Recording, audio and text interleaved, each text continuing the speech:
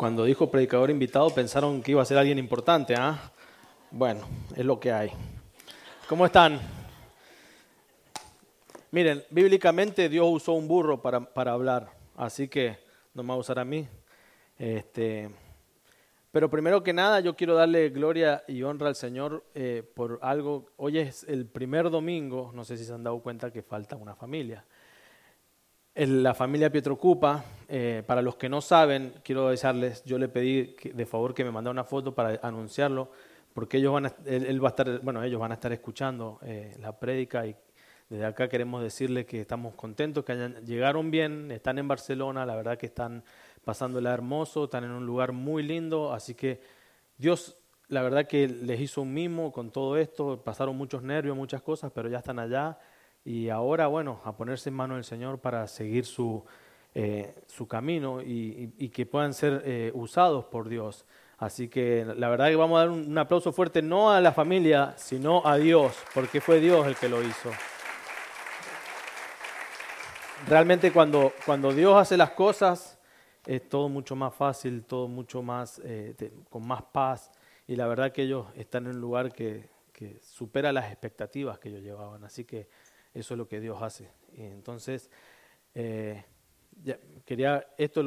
un punto aparte con respecto a la prédica, pero lo quería decir porque nosotros en todo lo que hacemos, en todo lo que vivimos, siempre le tenemos que dar la gloria a Dios. Y esto es para la gloria de Dios, ¿ok? Entonces, bueno, ahora sí vamos a empezar y como siempre empezamos los años, la semana pasada el pastor Leo estuvo hablando de cuando empiezan los años, muchos se trazan metas y tratan de cumplirlas y nos exhortó a eso, a que podamos cumplir las metas y que nos pongamos metas, que es bueno obtener metas. Pero también cuando empieza un año nuevo y más, bueno, algunos dicen que no, otros dicen que sí, una década nueva tenemos. No solo estamos empezando un año, sino una década.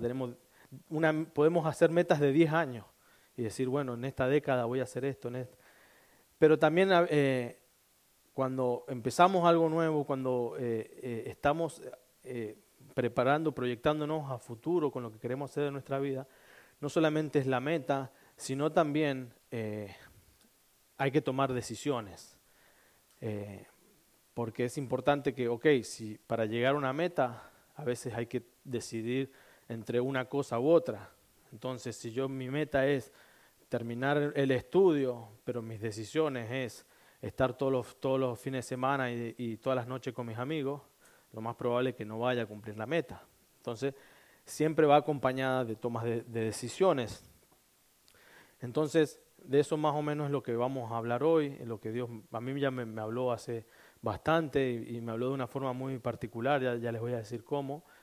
Pero estamos en principio de año, entonces lo importante es saber tomar decisiones, saber por qué vamos a decidir, porque depende del camino que tomemos, es a la meta que vamos a llegar o a dónde vamos a llegar en nuestras vidas. Entonces para eso yo les voy a contar una historia. ¿Trajeron sus Biblias? Ahí, pastor, puedes ir anotando los que la trajeron, los que no. Vamos a ir a Hechos 9. Nosotros hemos estado el año pasado estudiando el libro de Hechos y llegamos, ¿hasta qué número llegamos? ¿Los que se acuerdan? Hechos 13, muy bien. Entonces, este capítulo ya lo vimos, pero es impresionante porque es uno de los capítulos más importantes de la nueva iglesia, que es la conversión de repentinamente lo rodeó un resplandor de luz del cielo, y cayendo en tierra oyó una gran voz que le decía: Saulo, Saulo, ¿por qué me persigues? Era la voz de Jesús. Y dijo: ¿Quién eres, Señor? Y le dijo: soy yo, Jesús, a quien persigues. Dura cosa te es dar coces contra el aguijón. Él, temblando y temeroso, dijo: Señor, ¿qué quieres que yo haga? Y le dijo: levántate, entra en la ciudad y se te dirá lo que debes hacer. Entonces los hombres que iban con Saulo se pararon atónitos, o sea que también habían caído, y oyendo a la verdad la voz, mas sin ver a nadie. O sea, escuchaban la voz, pero no pudieron ver a nadie. Entonces Saulo se levantó de la tierra y abriendo los ojos no veía a nadie. Así que llevándolo por la mano, le metieron en Damasco, donde estuvo 3 días sin ver y no comió ni bebió. Había entonces en Damasco un discípulo llamado Ananías, a quien el Señor le dijo, Ananías, y él respondió, heme aquí, Señor. Y él le dijo, levántate. Y el Señor le dijo, levántate y ve a la calle que se llama Derecha, que estaba a la izquierda, y busca la casa de Judas, en la casa de Judas a uno llamado Saulo de Tarso, porque he aquí él ora. Wow. Ananías sabía ya quién era Saulo de Tarso. Jesús, el Señor se lo explicó que era el Saulo de Tarso, pero todos lo conocían y le tenían miedo. Él ora, ya ha visto en visión a un varón llamado Ananías, que era él, que entra y le pone las manos encima para que recobre la vista. Entonces Ananías respondió, Señor, he oído mucho acerca de este hombre. ¿Cuántos males ha hecho a tus santos en Jerusalén?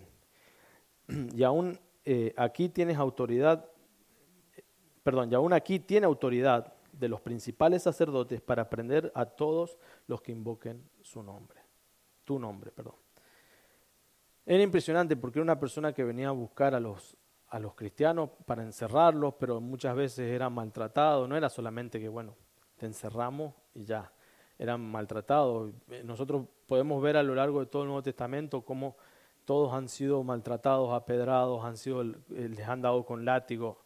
No era solamente que los atrapaban y los llevaban a la cárcel. Y de repente Ananías le dice, vos tenés que ir a buscarlo a él y encima tocarlo, por si fuera poco. No es solamente que de ahí de lejito, Saulo, ya puedes ver, dice el Señor. No, tocarlo, tenés que ir hasta donde está él, sí o sí. Ya no es por el WhatsApp, no es por mensaje de texto. Bueno, pero él obedeció, ¿no es cierto? Y va. Y entonces en el 15 dice, el Señor le dijo, ve, porque instrumento escogido me es este, para llevar mi nombre en presencia de los gentiles, de los reyes y de los hijos de Israel, porque yo le mostraré cuánto le es necesario padecer por mi nombre. El perseguidor iba a pasar a ser perseguido. Entonces acá es donde a mí el Señor me habló ya hace un tiempo, porque primero lo trabajó conmigo y yo todavía estoy trabajando en esto, no es que ya estoy aprobado, así que vamos a trabajar. Está bueno que ahora vamos a trabajar todos juntos. Que dice que somos instrumentos. Bueno, le dice que Pablo es instrumento. Saulo, todavía no era Pablo. Pero ya el Señor, acuérdense que el Señor ve eternamente, Él no ve qué va a hacer, no, el Señor ya sabe quién es, lo que va a hacer, pero Él lo tenía escogido. Él permitió que toda la preparación que tuvo Saulo iba a ser para este momento. Y Dios le dice a Ananías que Saulo iba a ser instrumento escogido. Un instrumento, el diccionario dice que es un objeto fabricado, relativamente sencillo, con el que se puede realizar una actividad. Si ven que me muevo mucho es porque yo estoy acostumbrado a caminar, pero acá estoy como encerrado, así que me van a ver bailando un poquito. Pero es impresionante porque esa palabra tiene mucho, en el griego, tiene muchísimas definiciones, y nosotros también acá vamos a ver que tiene muchas definiciones también en el español. En el griego significa vaso, significa vasija, significa implemento, equipo o aparato, bienes, no me maten, esto es el griego, esposa, la esposa, no esposas, la esposa es un instrumento, dice para el marido, un lienzo o un utensilio.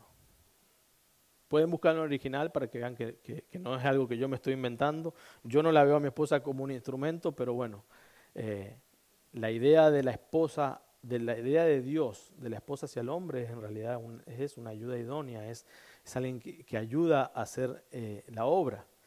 Me imagino que por ahí se debe referir, pero bueno, no me voy a meter mucho en ese terreno escabroso, porque ya muchas me están mirando, que pegan las miradas, van a romper la pantalla. Es palabra de Dios, no soy yo. Pero bueno, entonces nosotros cuando pensamos en un instrumento, ¿qué se nos viene a la cabeza? A ver, a los músicos, cuando yo les digo instrumento, ¿qué se les viene a la cabeza? Instrumentos musicales, ¿no es cierto? Si yo le digo a un cirujano, él va a pensar en instrumentos quirúrgicos. Si yo le digo a un bioquímico, va a pensar en instrumentos de laboratorio. Y ya ven, nosotros en el español también tenemos, la palabra instrumento significa muchas cosas. Instrumentos de cocina, instrumentos. Yo les voy a hablar de lo que para mí representa instrumento, porque es con lo que a mí me habló. Y es con las herramientas. Yo soy mecánico, entonces a mí Dios me va a hablar por lo que yo más conozco. No, a mí no me va a venir a hablar con cosas de bioquímico porque yo no le voy a entender lo que me quiere decir. A mí me habla con cosas más sencillas que son las que yo puedo llegar a entender. Y a mí, con una herramienta, a mí el Señor me habló de esta prédica. Hace bastante ya, y yo no era para una prédica, era para mi vida. Pero bueno, me sirvió y cuando yo estaba preguntando al Señor de qué iba a predicar, a mí el Señor me trajo esto, así que esto es lo que les voy a traer yo a ustedes. Entonces, herramientas. Si lo buscan en el diccionario, dice que la herramienta es un instrumento, por lo común, de hierro o acero, con el que trabajan los artesanos y los mecánicos también. No dice los mecánicos, pero las herramientas las usan los mecánicos, los carpinteros, no sé quiénes más, los electricistas, los constructores, los doctores. Todos usamos herramientas porque son instrumentos. O sea, todo lo que nos ayude a realizar una obra va a ser una herramienta o un instrumento. Entonces es muy interesante porque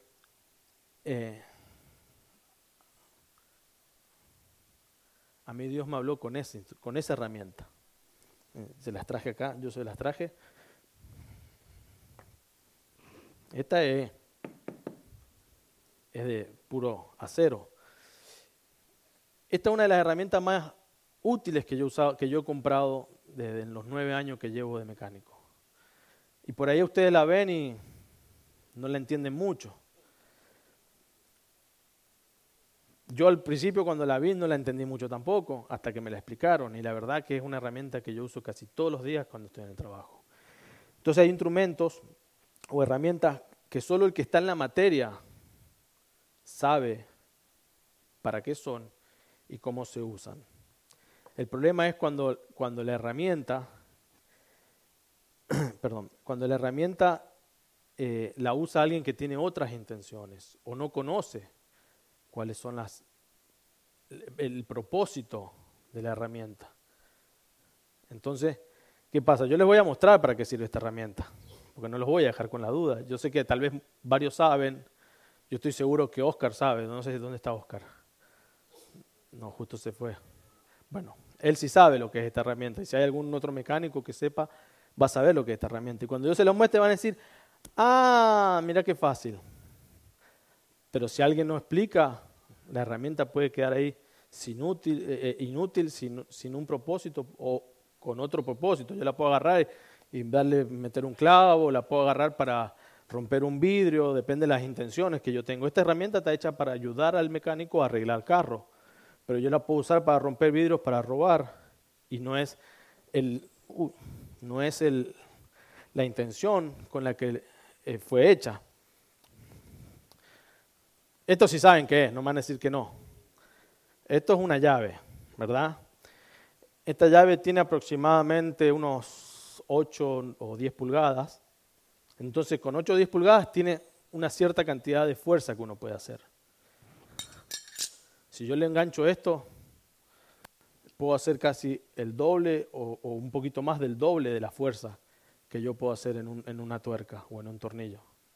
Entonces yo esta la uso para aflojar tornillos que que están bien apretados, que con esta no puedo.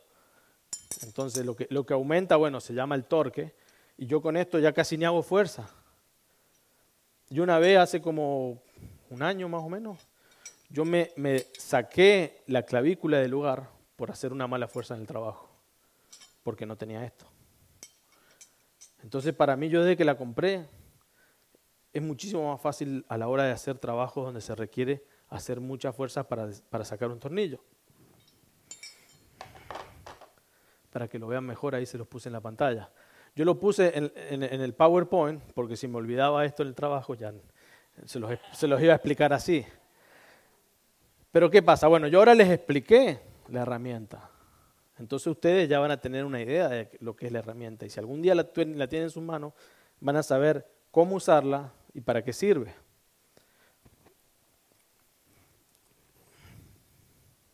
No sé si más o menos se van imaginando a dónde voy a ir, pero bueno. A veces cuando la herramienta se deja usar, yo les digo algo, esta es una de las herramientas que más limpio. A mí me gusta tener mis herramientas limpias, más allá que es un trabajo sucio, pero yo mis herramientas las trato de tener ordenadas y limpias, porque cuando las necesito, ahí nomás sé dónde están y no tengo que andar limpiándola para volverla a usar. Yo apenas termino de usar, yo la limpio y la guardo. Los que me han visto ven cómo lo hago. Pero ¿qué pasa? Como es la herramienta que más uso, es la que más limpio, porque es la que más ensucia. Yo tengo herramientas por ahí que están brillantes, pero no las he limpiado en mi vida porque no se han usado. Y están ahí guardadas, o las he usado una vez, las compré cuando las necesité, y de repente no las ocupé más, y ahí están guardadas, no las limpio, pero no las uso tampoco. Entonces muchas veces las herramientas, cuando no se usan por mucho tiempo, se oxidan y se van deteriorando con el tiempo. Entonces, ¿qué pasa? El dueño, cuando las va a volver a usar, ¿qué tiene que hacer? Para poder usarlas, las va a tener que limpiar, le va a tener que sacar la corrosión o la grasa o lo que sea que le haya quedado a esta herramienta. Voy a guardar esto porque ya me van a hacer una alineación. Entonces, el dueño para poder volverlas a usar correctamente, porque yo las puedo usar así todas oxidadas y si se quiere, si pasa lo que pasa, no importa, ¿sabes? Pero las estoy usando mal. Para volverlas a usar, yo las tengo que usar en buen estado. Las tengo que limpiar, las tengo que acomodar a su estado casi original, si se puede, para usarlas correctamente como se debe usar. También hay veces que se puede prescindir de ellas o usar otra cosa en vez del instrumento que fue hecho para eso. Y tal vez se logre el cumplir el propósito, pero en el proceso va a ser mucho más difícil o hasta se puede hacer daño a la persona que lo está haciendo o puede dañar lo que está haciendo. Un ejemplo de esto, no sé si alguien lo ha hecho, yo espero que no, yo creo ser el único que lo ha hecho, de clavar un clavo tal vez con una pinza. A veces uno no tiene nada y agarra cualquier cosa que más o menos tenga peso, es para un cuadrito. Pero ¿qué pasa? Si yo le hago mucha fuerza, puedo dejar un agujero sin la pared o puedo dejar así mis dedos. Porque cuando me la doy en los dedos y se van a inflamar. O se puede hacer mucho más difícil porque pegarle a un clavito con una pinza de punta es difícil. Entonces, para eso fue hecho el martillo. Pero a veces nosotros prescindimos de él, bueno, no tenemos martillo, ¿qué hacemos? Bueno, agarremos lo primero que venga y ahí la vamos llevando, ahí vamos como podemos. Ese sable sí podría haber cortado la sandía, pero ahí vemos que él usó una fuerza desmedida, o sea, no era lo más correcto para cortar una sidra, usar un sable, creo que es de samurái o no sé qué. Miren cómo terminó la mesa. Entonces, ¿qué pasa? Él usó una herramienta que no era la adecuada, una fuerza que no era adecuada y terminó pasando eso. Otro aspecto de los instrumentos es que el instrumento, es un objeto fabricado para una actividad, ¿verdad? Pero lo más probable es que el que lo fabrica sea el único que sabe qué es y cómo se utiliza hasta que empieza a dar a conocer el propósito que tiene. Entonces, ¿qué pasa? El que fabricó esto, si él lo fabricó, lo llevó al Home Depot y lo dejó ahí en el Home Depot, dejó 100 de esos para que vendan, pero nunca dijo nada, nunca preparó a nadie para que lo vendan, nunca explicó para qué es. Ahí va a quedar muchas veces inútil. Yo por ahí, ¿a quién no le ha pasado que por ahí uno va al Home Depot y ve cada cosa tan rara? Y sobre todo cuando uno está viendo algo donde no está acostumbrado o no tiene experiencia ni nada. O no sé, ir a la sección de la farmacia del Walgreens y ver por ahí pastillas o cosas de enfermedades que uno ni siquiera sabe que existen, porque no está en la materia, entonces no. Entonces, ¿qué pasa? Cuando se fabrica una herramienta o un instrumento, se tiene que explicar para qué es o cómo se usa, el propósito de ello. Si no, pregúntenle a cualquier músico si nomás agarró el instrumento y ya tocó. ¿No? Tuvo que entender cómo se hacían las notas, cómo se preparaba el sonido para después poder hacer música. Entonces, bueno, ya pasando la introducción de lo que es un instrumento, vamos a volver a Saulo. Saulo lo vio Dios vio a Saulo como un instrumento. En este caso, yo me imagino que más o menos lo vio así, un instrumento de difusión. ¿Por qué? Porque ¿qué es lo que le dice a Ananías? Dice porque, es un instrumento escogido por mí, dice, para llevar mi nombre en presencia de los gentiles, de los reyes y de los hijos de Israel. Para llevar mi nombre, para ir y hablar. Recuerden que en ese tiempo no había WhatsApp, no había Facebook, no habían esas cosas donde uno sentado en su casa puede predicar el Evangelio. No, él tenía que llevarlo al Evangelio. ¿Y cómo lo iba a llevar? Con su voz, pero también con toda la preparación que él tenía desde antes. Entonces es impresionante porque a Dios no se le ocurrió en ese momento. Lo vio venir y dijo, si lo uso como instrumento para que lleve mi nombre. No, Dios ya lo había escogido, ya lo tenía preparado. Ahora ¿qué faltaba? La otra parte, que Saulo dijera que sí. Porque Dios no obliga a nadie a ser instrumento para Él. Nosotros tenemos que tomar la decisión si vamos a querer o no ser instrumentos de Dios. Nosotros siempre, por lo general, yo en la escuela bíblica cuando estoy empezando, siempre oramos pidiendo que realmente sea el Señor el que nos use.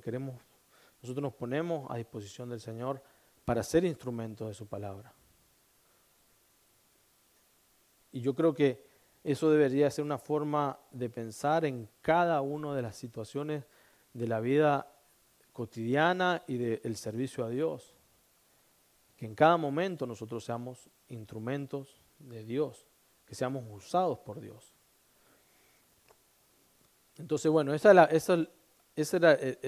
la idea de Dios de Pablo, de Saulo. ¿Y nosotros qué? Vamos a leer 2 de Timoteo 2. Vamos a empezar desde el 15. 2 de Timoteo la escribió, ¿quién la escribió? Pablo, el que había sido escogido instrumento. Pero Pablo, él entendió que él era instrumento de Dios, pero él también entendió que no solamente él era instrumento de Dios, sino que todos lo somos. Todos somos instrumentos. Pero ahora nosotros podemos ser instrumentos para bien o no. Eso va a depender de nosotros. Entonces Pablo le está escribiendo a Timoteo y le dice, procura con diligencia presentarte a Dios aprobado, como obrero que no tiene de qué avergonzarse, que usa bien la palabra de verdad. Y ahí empieza donde dice, mas evita profanas y vanas palabrerías, porque conducirán más y más a la impiedad. Y su palabra carcomerá como gangrena, de los cuales son Himeneo y Fileto. Ya tenía dos ahí, Pablo ya los tenía, ya sabía quiénes eran y los que andaban diciendo. Y dice que se desviaron de la verdad, diciendo que la resurrección ya se efectuó y trastornan la fe de algunos. Si nosotros creemos que ya fue la resurrección y que ya pasó, entonces no tenemos sentido de estar ahora acá. Eso es lo que estaban haciendo ellos. Estaban diciendo, ¿para qué vamos a seguir en esto si todo lo que pasó, todo lo que tiene que pasar ya pasó? Y ahora ya no hay forma de salvación. Eso es lo que estaban diciendo. Y dice, pero el fundamento de Dios está firme teniendo este sello. Conoce el Señor a los que son suyos. Y apártese de inequidad todo aquel que invoca el nombre de Cristo. Entonces, ahí Dios Pablo le está diciendo a Timoteo que se tiene que alejar y limpiar del pecado. Y de repente empieza, en el medio de ese texto, dice esto: pero en una casa grande no solamente hay utensilios de oro y plata, sino también de madera y barro, y unos son para usos honrosos y otros para usos viles. Le pone un ejemplo Pablo a Timoteo. Le está diciendo que se debe limpiar y todo, y le dice estas palabras. Es impresionante porque dice que en casa grande, ahí se refiere a la iglesia, ¿no? Dice, hay utensilios o instrumentos de oro y plata. Dice, pero también hay de barro y madera. Si yo les doy ahora a tomar un vaso de barro o madera, ustedes no van a tener mucho problema porque hoy hay un barnices muy bueno, hay lacas que se ponen adentro de los vasos de barro. Nosotros tenemos tazas de barro con mi esposa y están laqueados adentro, entonces son brillantes y todo. En ese tiempo no había nada de eso. Los vasos eran porosos, las maderas eran porosas. ¿Y qué pasa? Esos poros retenían toda la contaminación que les entrara. O sea, si un vaso se contaminaba, eran tan porosos que ahí quedaba todo. No sé si alguna vez alguien ha visto algo poroso, cómo se le queda pegado toda la mugre, todo. Esos vasos eran usados, dice, para usos viles, usos comunes, usos que se lavaban los pies con eso, se lavaban las manos. Pero dice, los vasos de oro y plata eran vasos de honra, o sea, eran con los que usaban para tomar y cuando tenían invitados para dar de tomar. El oro y la plata, esos eran forjados con fuego y con martillo, para que quedaran lisitos, no tenían porosidades, entonces no retenían la inmundicia. Entonces, lo que le está diciendo Pablo es que en las iglesias hay de los dos tipos. Los que retienen cualquier cosita los contamina y ahí se quedan con la contaminación. Y yo no sé si alguna vez a alguien le ha pasado, a mí me ha pasado muchas veces. Por ahí una idea, por ahí una canción, por ahí una movie, por ahí cualquier cosa te puede contaminar. Pero al punto que esa contaminación se queda en los poros de uno.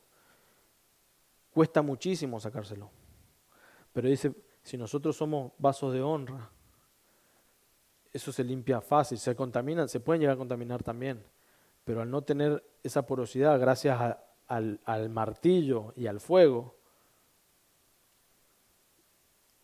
esa contaminación, así como entró, también se va a salir con el lavado.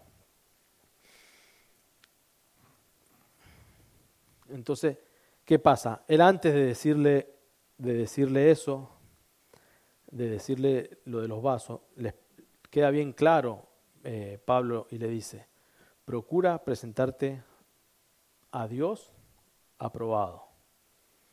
Pero también le dice, evita profanas y vanas palabrerías porque conducirán más y más a la impiedad, al pecado. Mientras más hables y más discutás y más más vas a ser conducido al pecado.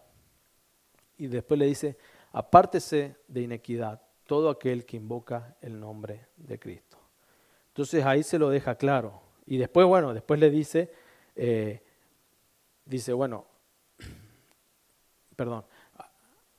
después que dice que apártese de inequidad todo aquel que invoca el nombre de Cristo, ahí es donde le dice, pero en casa grande, y todo lo que acabamos de leer, dice, hay vasos de plata y oro, y hay vasos de madera y barro, unos son para honra y otros son para deshonra, para usos viles. Entonces ahí después sigue y dice, así que si alguno se limpia de estas cosas, será instrumento para honra, santificado, útil al Señor y dispuesto para toda buena obra. Entonces, ¿qué pasa? ¿Qué nos está diciendo acá? Nosotros, para poder ser vasos de honra, ¿qué tenemos que hacer? Tenemos que limpiarnos. ¿No dice eso ahí? Léanlo en su Biblia porque estoy seguro que va a decir también lo mismo. Tenemos que limpiarnos. Pero entonces, ¿qué quiere decir? Que nosotros somos vasos de barro o madera, estamos sucios. Si nosotros tenemos que limpiarnos para llegar a ser vasos de honra, nosotros somos vasos de deshonra. Tenemos que limpiarnos. El único que nos puede limpiar es Jesucristo. Entonces dice, una vez que nos limpiamos, sí podemos pasar a ser vasos de honra. Cuando Dios creó a Adán, Él lo creó como así, vaso de honra. Vaso de honra. Pero ¿qué pasa? Espiritualmente, Adán cambió de ser un vaso de honra al Señor a ser un vaso vil. ¿Por qué? Porque retuvo la impureza. Y de ahí toda la humanidad pasamos a ser, en nuestra naturaleza, vasos de madera. Entonces, ¿qué pasa? Ahora, para volver a estar en la idea original de Dios, de ser esos vasos para Él, vasos de honra, que realmente le den honra a Dios, nosotros nos tenemos que limpiar. Entonces, mire lo que dice Romanos 6, del 12 al 14, dice, no reine pues el pecado en vuestro cuerpo mortal. Ahí sí está hablando del cuerpo, de nuestro cuerpo carnal, no está hablando de la iglesia, porque dice nuestro cuerpo mortal. De modo que lo obedezcáis en sus concupiscencias, en sus pecados, ni tampoco presentéis vuestros miembros al pecado como instrumento de inequidad, sino presentado vosotros mismos a Dios como vivos de entre los muertos y vuestros miembros a Dios como instrumentos de justicia. Porque el pecado no se enseñoreará de vosotros, pues no estáis bajo la ley, sino bajo la gracia. Entonces dice que nuestros miembros, dice, lo debemos presentar a Dios como instrumento de justicia. ¿Qué pasa? Por ahí nosotros decimos, bueno, pero yo ya estoy limpio, yo soy un instrumento de Dios. Pero acá está dejando en claro que no solamente nosotros como ser vamos a ser instrumentos para Dios, pero dice nuestros miembros, o sea que por ahí nosotros con la lengua podemos pecar, pero nosotros somos instrumentos para Dios. O sea, está diciendo, lo está especificando que cada miembro de nuestro cuerpo sea instrumento de justicia, sea vaso de honra para Dios. Porque nosotros por ahí con la mano derecha podemos hacer cosas muy buenas para el Señor y por la izquierda podemos estar haciendo cosas muy, muy feas para el Señor. Entonces nosotros tenemos que tener integridad en cada uno de nuestros miembros. Nosotros no podemos, pero tengo esta partecita del corazón, que esa es para mi vida, para mis gustos, ahí donde yo escucho cosas que no tengo que escuchar, donde veo cosas que no tengo que ver, donde hago cosas que no tengo que hacer. Todo lo demás es para el Señor. Es como el comentario ese que, Señor, toda esta casa es tuya. Cuando alguien trae invitados a su casa, esta casa es toda tuya. Pero en este closet es el único que no puedes entrar. Así le decimos nosotros a Dios. Señor, entra en mi vida, entra en mi corazón, Pero en este pedacito, ese para mí. Ese no te lo voy a dar a vos. Porque ahí yo donde tengo mis recuerdos, mis cosas, ahí no podés entrar. El Señor entra. Nosotros creemos que no puede entrar. El Señor está en cada uno de nuestros momentos, ya sea para bien o para mal. Entonces nosotros tenemos que ver qué es lo qué clase de vaso o de vasija o de instrumento vamos a hacer para el Señor. Entonces el Señor nos ve así. No sé si vieron el cambio. O sea, no todos como un instrumento, sino también que cada miembro de nuestro cuerpo puede ser un instrumento diferente para Dios. Entonces dice, presenten a Dios dice, presenten vuestros miembros a Dios como instrumentos de justicia. Cada miembro de nuestro cuerpo. Entonces, ahora sí, vamos a empezar la predicación. Ahora sí es hora de tomar la decisión que yo les dije al principio. Si vamos a querer ser realmente instrumentos, y esto va a ir en cada uno de nosotros, porque muchas veces nosotros podemos aparentar que estamos haciendo algo bien para el Señor y todo el mundo ve que estamos haciendo las cosas bien para el Señor, pero en nuestro corazón queremos otra cosa. En nuestro corazón la gloria no va para nosotros. Dios ve, lo primero que ve Dios es el corazón y después los resultados. Cuando Dios nos ve acá cantando, Él realmente no le interesa qué tan afinados somos. Él lo que está escuchando es lo que hay en nuestro corazón, lo que nosotros le estamos ofrendando a nuestro Dios. Entonces por ahí, ay sí, pero que hay una hermana que canta fuerte y no me deja cantar. ¿Y vos cantás? Sí, canto, pero enojado. Entonces estoy siendo vaso de deshonra. ¿Por qué? Porque yo me hago el que canto, pero por dentro estoy enojado porque la hermana cantó o desatinó o cambió el tono, cambió el ritmo y cambió. Pero a lo mejor esa persona está adorando con un corazón sincero. Y es lo que Dios está viendo y Dios está así enamorado de su canto. Y a lo mejor se parecerá en alarido a nuestros oídos, pero para Dios le llega como aroma de incienso, algo agradable para Él. Entonces nosotros tenemos que ser íntegros en lo que pensamos, en lo que actuamos y en lo que se ve de nosotros. Pero esa integridad solamente la vamos a saber nosotros y Dios. Porque acá podemos engañar a cualquiera con nuestros cantos, con nuestras cosas, pero el Señor ve el corazón. Y eso es lo que nos tiene que importar, porque si nosotros cambiamos nuestro corazón y se lo ponemos en manos de Dios, todo lo demás va a ser añadido. Eso es lo que dice su palabra. Ay, pero Señor, yo te canto, yo quisiera cantarte acá en el micrófono. A mí me encantaría poder hacerlo, pero yo sé que no puedo hacerlo. Entonces no me voy a poner a hacerlo. No quiero ser un instrumento usado en un lugar donde no va. Querer yo imponerle a Dios dónde me va a usar como instrumento. Si Dios ya me hizo con un propósito. Estábamos hablando el viernes, el pastor Gamero nos ponía un ejemplo de una semilla y un árbol, que dice que nosotros vemos la semilla, pero ya Dios en su eternidad, Él ya ve el árbol. Entonces, ¿qué pasa? La semilla es el árbol en potencia. Un instrumento es el propósito en potencia para Dios.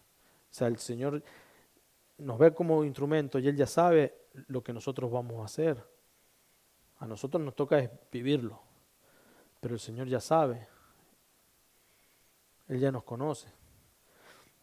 Entonces, ¿qué pasa? El propósito se va a cumplir, pero ahora lo vamos a cumplir como vasos de honra o como vasos de deshonra. Ahí es donde está el tema. En 2 de Tesalonicenses 13 al 17 dice, pero nosotros debemos dar siempre gracias a Dios respecto a vosotros, hermanos amados por el Señor, de que Dios os haya escogido desde un principio para salvación, mediante la santificación por el Espíritu y la fe en la verdad, a los cuales llamó mediante nuestro Evangelio para alcanzar la gloria de nuestro Señor Jesucristo. Así que, hermanos, estad firmes y retened la doctrina que habéis aprendido, sea por palabra o por carta nuestra. Y el mismo Jesucristo, Señor nuestro, y Dios nuestro Padre, el cual nos amó y nos dio consolación eterna y buena esperanza por gracia, conforte nuestros corazones y nos confirme en toda buena palabra y obra.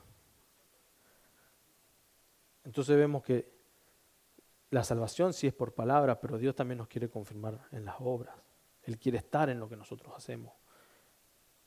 Entonces nosotros hemos sido escogidos para ser instrumento de honra. ¿A quiénes escogió Jesús? ¿A quiénes escogió Jesús? Jesús escogió y Él murió por los pecados de toda la humanidad.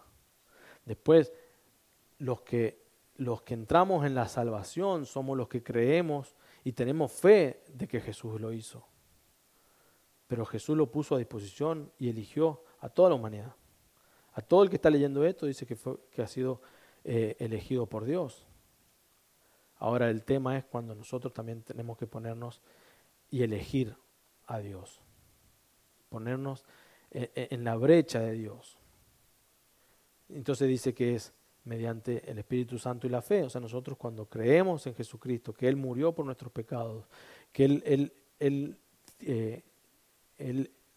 resucitó el tercer día y que ahora está sentado a la derecha de Dios Padre, nosotros tenemos fe, realmente tenemos fe, creemos eso.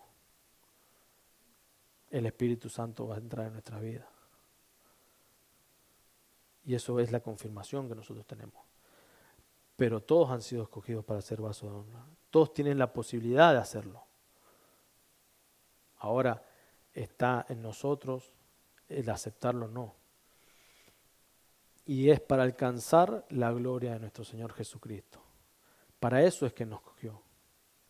No es ni para glorificarnos nosotros, ni para llenarnos de dinero nosotros, ni para que todo el mundo nos conozca a nosotros, ni para que... No, es para alcanzar la gloria de nuestro Señor Jesucristo. ¿Quién no quiere alcanzar la gloria de nuestro Señor Jesucristo? Yo quiero alcanzar la gloria de nuestro Señor Jesucristo. Yo quiero sentir esa gloria.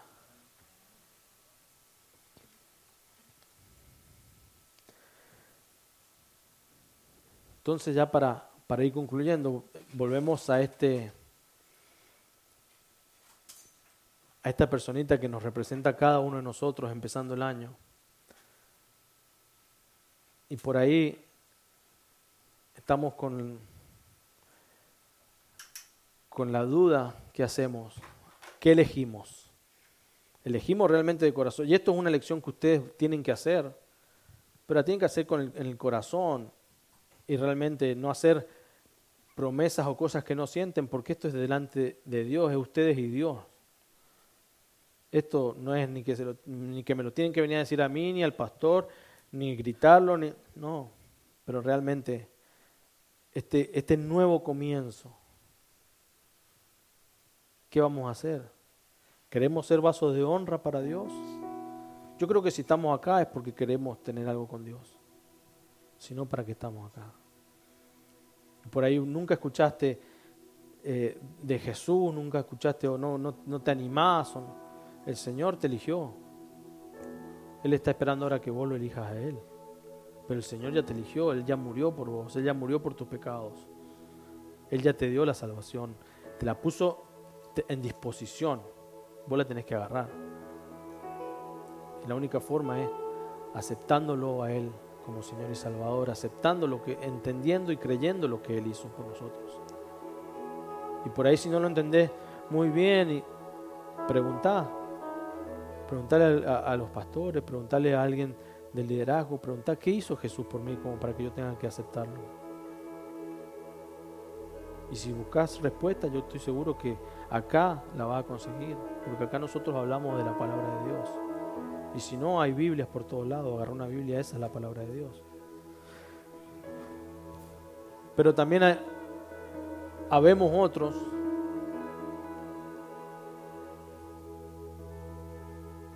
que por ahí estamos así.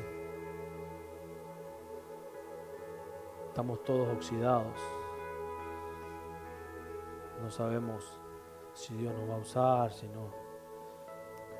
Entonces, tal vez ahora también es el momento de pedir al Señor que nos limpie para poder volver a ser instrumentos para su honra.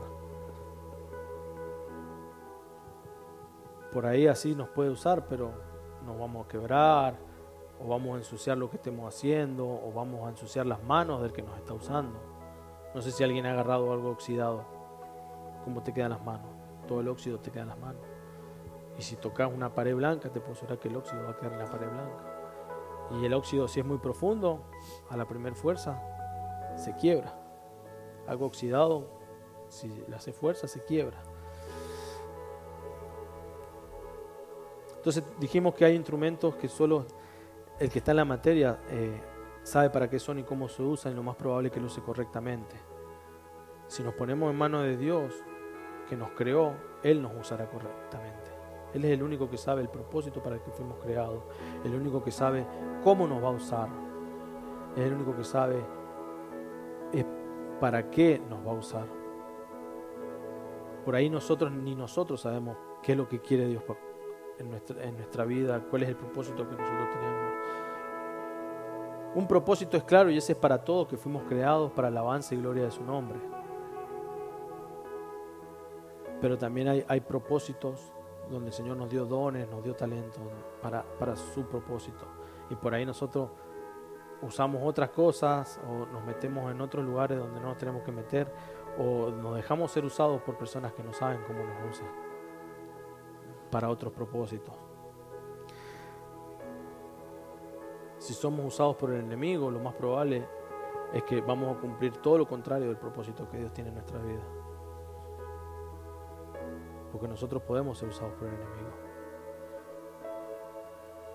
Y no estoy hablando de que me endemonié o me entró un espíritu que me... No. Cuando nosotros hacemos las cosas mal, cuando un cristiano hace las cosas mal, es pura responsabilidad del cristiano. Porque el que es hijo de Dios y que tiene el Espíritu Santo no puede tener, no pueden entrar demonios en su vida. Entonces todo lo que hace mal es responsabilidad de la persona. Yo me equivoco muchas veces, pero yo nunca le echo la culpa al diablo, porque sé que él no tiene el poder para hacerme hacer nada. Cuando yo hago las cosas mal, las hago yo, porque soy yo el que me equivoco. Yo no le voy a echar la culpa al diablo cuando el diablo me va a mirar y decir, si yo ni estaba ahí. Él no es omnipresente, él no puede estar en todos lados. A lo mejor nos puede tentar, nos puede llevar, pero el que peca es uno. Entonces nosotros tenemos que ser coherentes con Dios. Y si queremos ser limpios, nosotros tenemos que decirle, Dios, yo estoy sucio acá, limpiame acá. No nos podemos quedar con, no, yo me oxidé porque el que me usó me dejó mojado. No es culpa mía, es culpa del que me usó y me dejó mojado. Bueno, yo les digo algo, acá en Houston, si vos dejas algo 2 días afuera, por más que no lo mojé, se va a oxidar. Y no es culpa de nadie más. Nosotros somos así muchas veces. Queremos siempre buscar al culpable, o el otro, o el enemigo, o el que me dijo esto, o el que me dijo aquello. En Mateo 7 dice que si vos estás viendo la paja en el ojo ajeno, dice, asegúrate que vos no tengas un árbol dentro de tu ojo. Si tenés un árbol, sacate primero tu árbol, o tu rama, depende de la traducción, tu árbol, tu rama, lo que sea. Vos vas a tener una viga o algo más grande todavía de lo que estás viendo en el ojo del hermano. Si cuando te saques eso, sintás el dolor, sintás lo que es sufrir, sacarse todo eso, ahí vas a poder ayudar a tu hermano, porque vos vas a saber lo que es el sufrir eso, y no ir por la vida viendo nada más que las pajitas en los ojos de los demás. Y tenemos así árboles así. Yo muchas veces soy así. Y sí. Pero también hay muchas veces donde yo he pasado por situaciones donde yo puedo también ayudar. El Señor a mí me usa también para ayudar. No solamente no solamente estoy siempre mirando las pajas en los ojos de los demás, pero hay situaciones donde yo me equivoco y delante de Dios yo también tengo que ponerme en cuentas con Él y saber que si yo pequé, el único culpable soy yo. Nadie peca por nosotros, eso se los puedo asegurar. Entonces le pedimos a Dios que nos limpie y Él nos limpia. Él nos limpia. Y dice que Él, cuando nosotros le confesamos nuestros pecados, Él los entierra en el fondo del mar. Así es de lo que se olvida Él de nuestros pecados. Pero tenemos que confesarle a Él nuestros pecados. Tenemos que darnos cuenta, tenemos que entender cuando hacemos las cosas mal.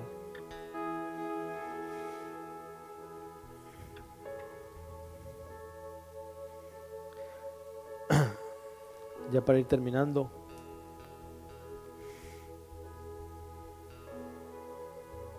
tenemos que tener una comunión con Dios para mantenernos en el estado en el cual Dios nos creó. Nosotros cuando nosotros nos acercamos a Jesucristo, Él nos limpia y Él nos prepara y nos hace vasos de honra. Y ahí con el tiempo nosotros volvemos a oxidarnos o se nos empiezan a volver partes de madera o de barro. Nos empezamos a contaminar. Esa contaminación nos va quedando adentro nuestro y cada vez nos cuesta más quitarla de nuestra vida. Pero al otro día volvemos ahí a estar en la contaminación. Y lo que no se alcanzó a salir, se le metió un poquito más de contaminación. Y ahí vamos. Entonces llegamos a un punto donde estamos inutilizables. Pero nosotros venimos a Dios y Dios nos va a volver a limpiar. Y eso es promesa de Dios. Él no nos va a dejar ni nos va a desamparar. Pero nosotros tenemos que venir a su presencia. Así que yo quiero orar. Yo quiero orar para que realmente hoy podamos tomar una decisión. Por ahí hay personas que en este momento están siendo vasos de honra y están contentos, y esas personas también deben preocuparse en no ensuciarse ni contaminarse, ni quedarse sin esa comunión que te puede llegar a oxidar. Pablo dice que el que esté seguro de no pecar, cuidado que no peque.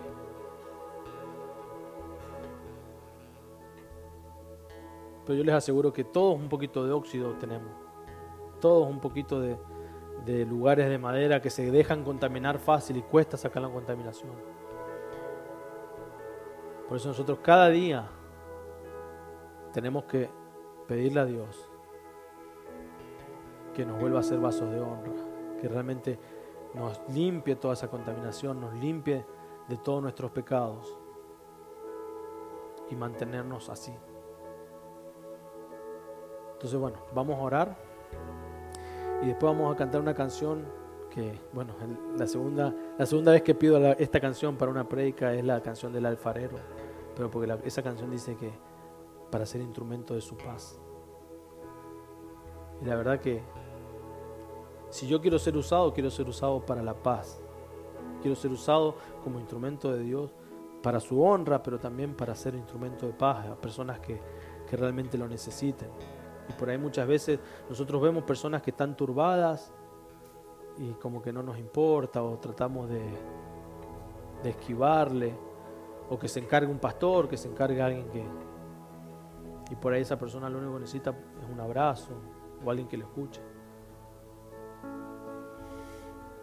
Entonces vamos a orar y que realmente sea el Señor el que nos esté ayudando con todo esto. Padre Santo, en el nombre de Jesús, te queremos dar gracias, Señor, porque tu palabra, Señor, es viva, es eficaz, Señor.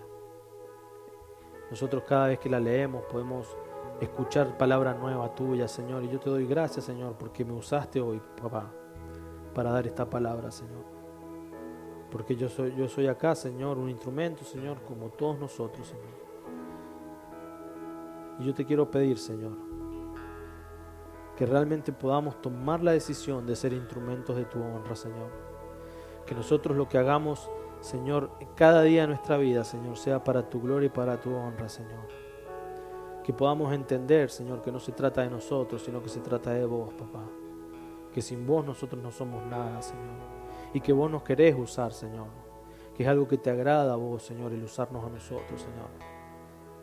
Pero vos nos querés usar, Señor, para honra, Señor. Yo te pido, Señor, que si nosotros tenemos, Señor, lugares en nuestra vida que están con óxido, Señor, o partes con madera o barro, Señor, que retienen, Señor, esas impurezas, Señor. Y estoy hablando del pecado, Señor.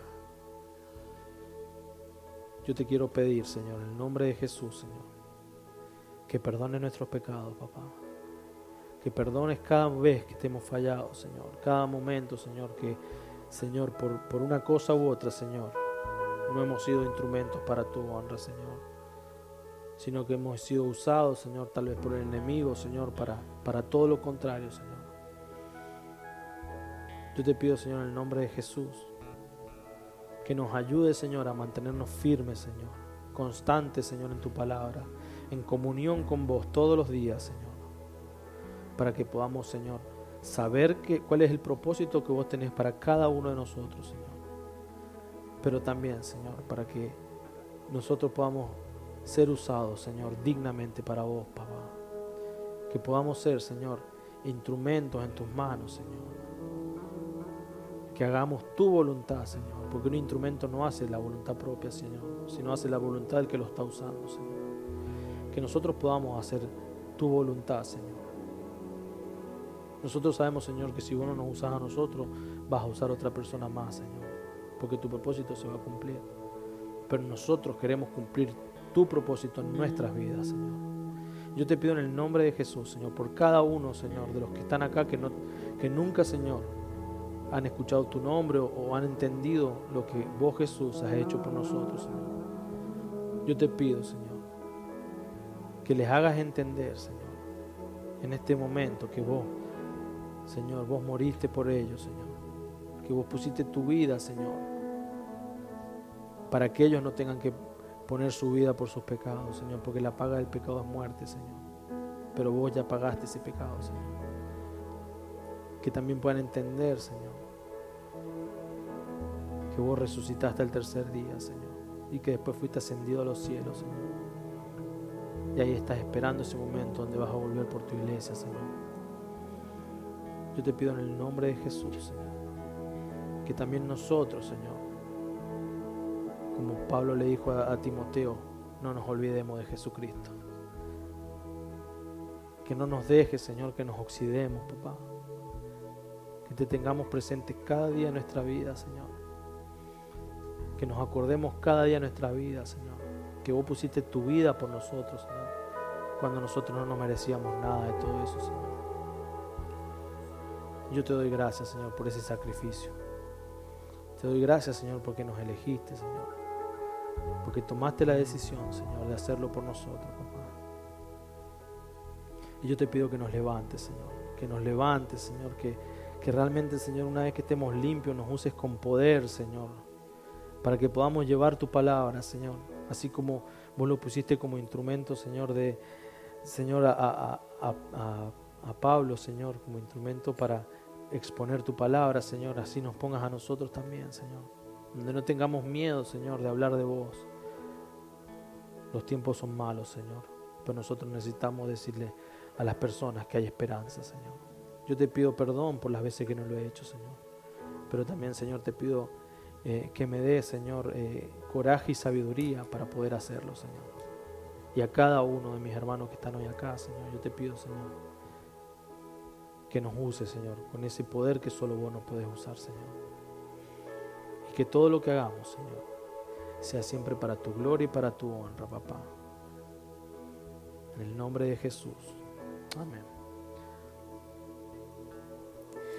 Lléname, Señor, con tu espíritu. quieren pararse y venir al frente, vamos a adorar al Señor con nuestras voces. Ayúdame a reflejar